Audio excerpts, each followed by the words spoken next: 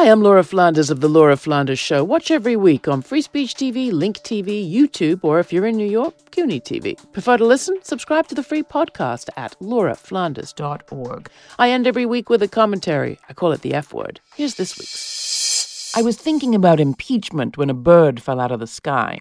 I was thinking about quid pro quos and the using of the presidency for personal gain when I rounded a corner and saw a hawk, gray and crumpled, on the ground.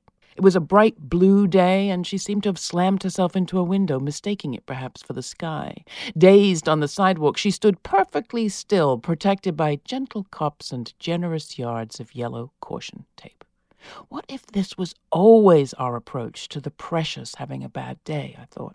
It happened to be the same week 5 years ago that Tanisha Anderson died on the street in front of her home when she was having one of her bad days. That's just how her mother, Cassandra Johnson, described it to me when we met in that home in Cleveland, Ohio, 2 years later. Disoriented and dressed only in a nightgown, Tanisha kept wanting to walk out the door, Cassandra said. Her brother called 911 for help, but instead of medics, cops came, and instead of care, she says, they barked instructions, dividing Tanisha from her mom, forcing the family to stay in the house and eventually slamming the scared 37-year-old African-American woman down on her back and then her stomach in handcuffs on the floor. That's where she died, on the pavement under the horrified gaze of her mom, her brother, and their neighbors.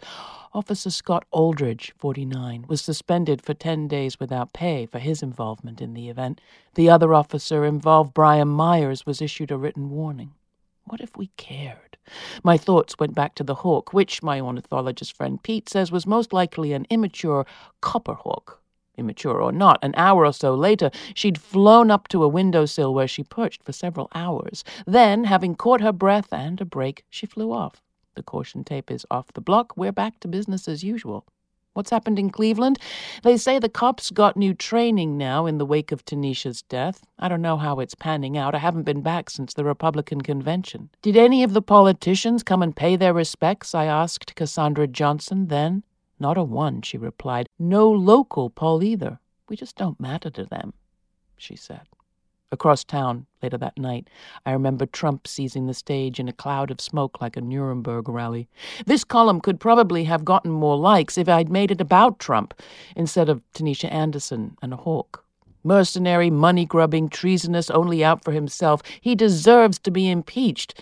But I can't help thinking we need to keep impeaching.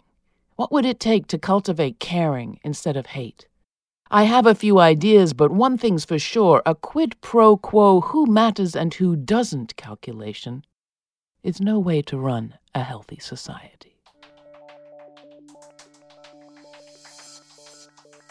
If you've yet to subscribe to our podcast, where you get all sorts of free extras, do it through your favorite podcast app. And if that app is Apple Podcasts, please take a moment to write a review. It helps us spread the word. Thanks.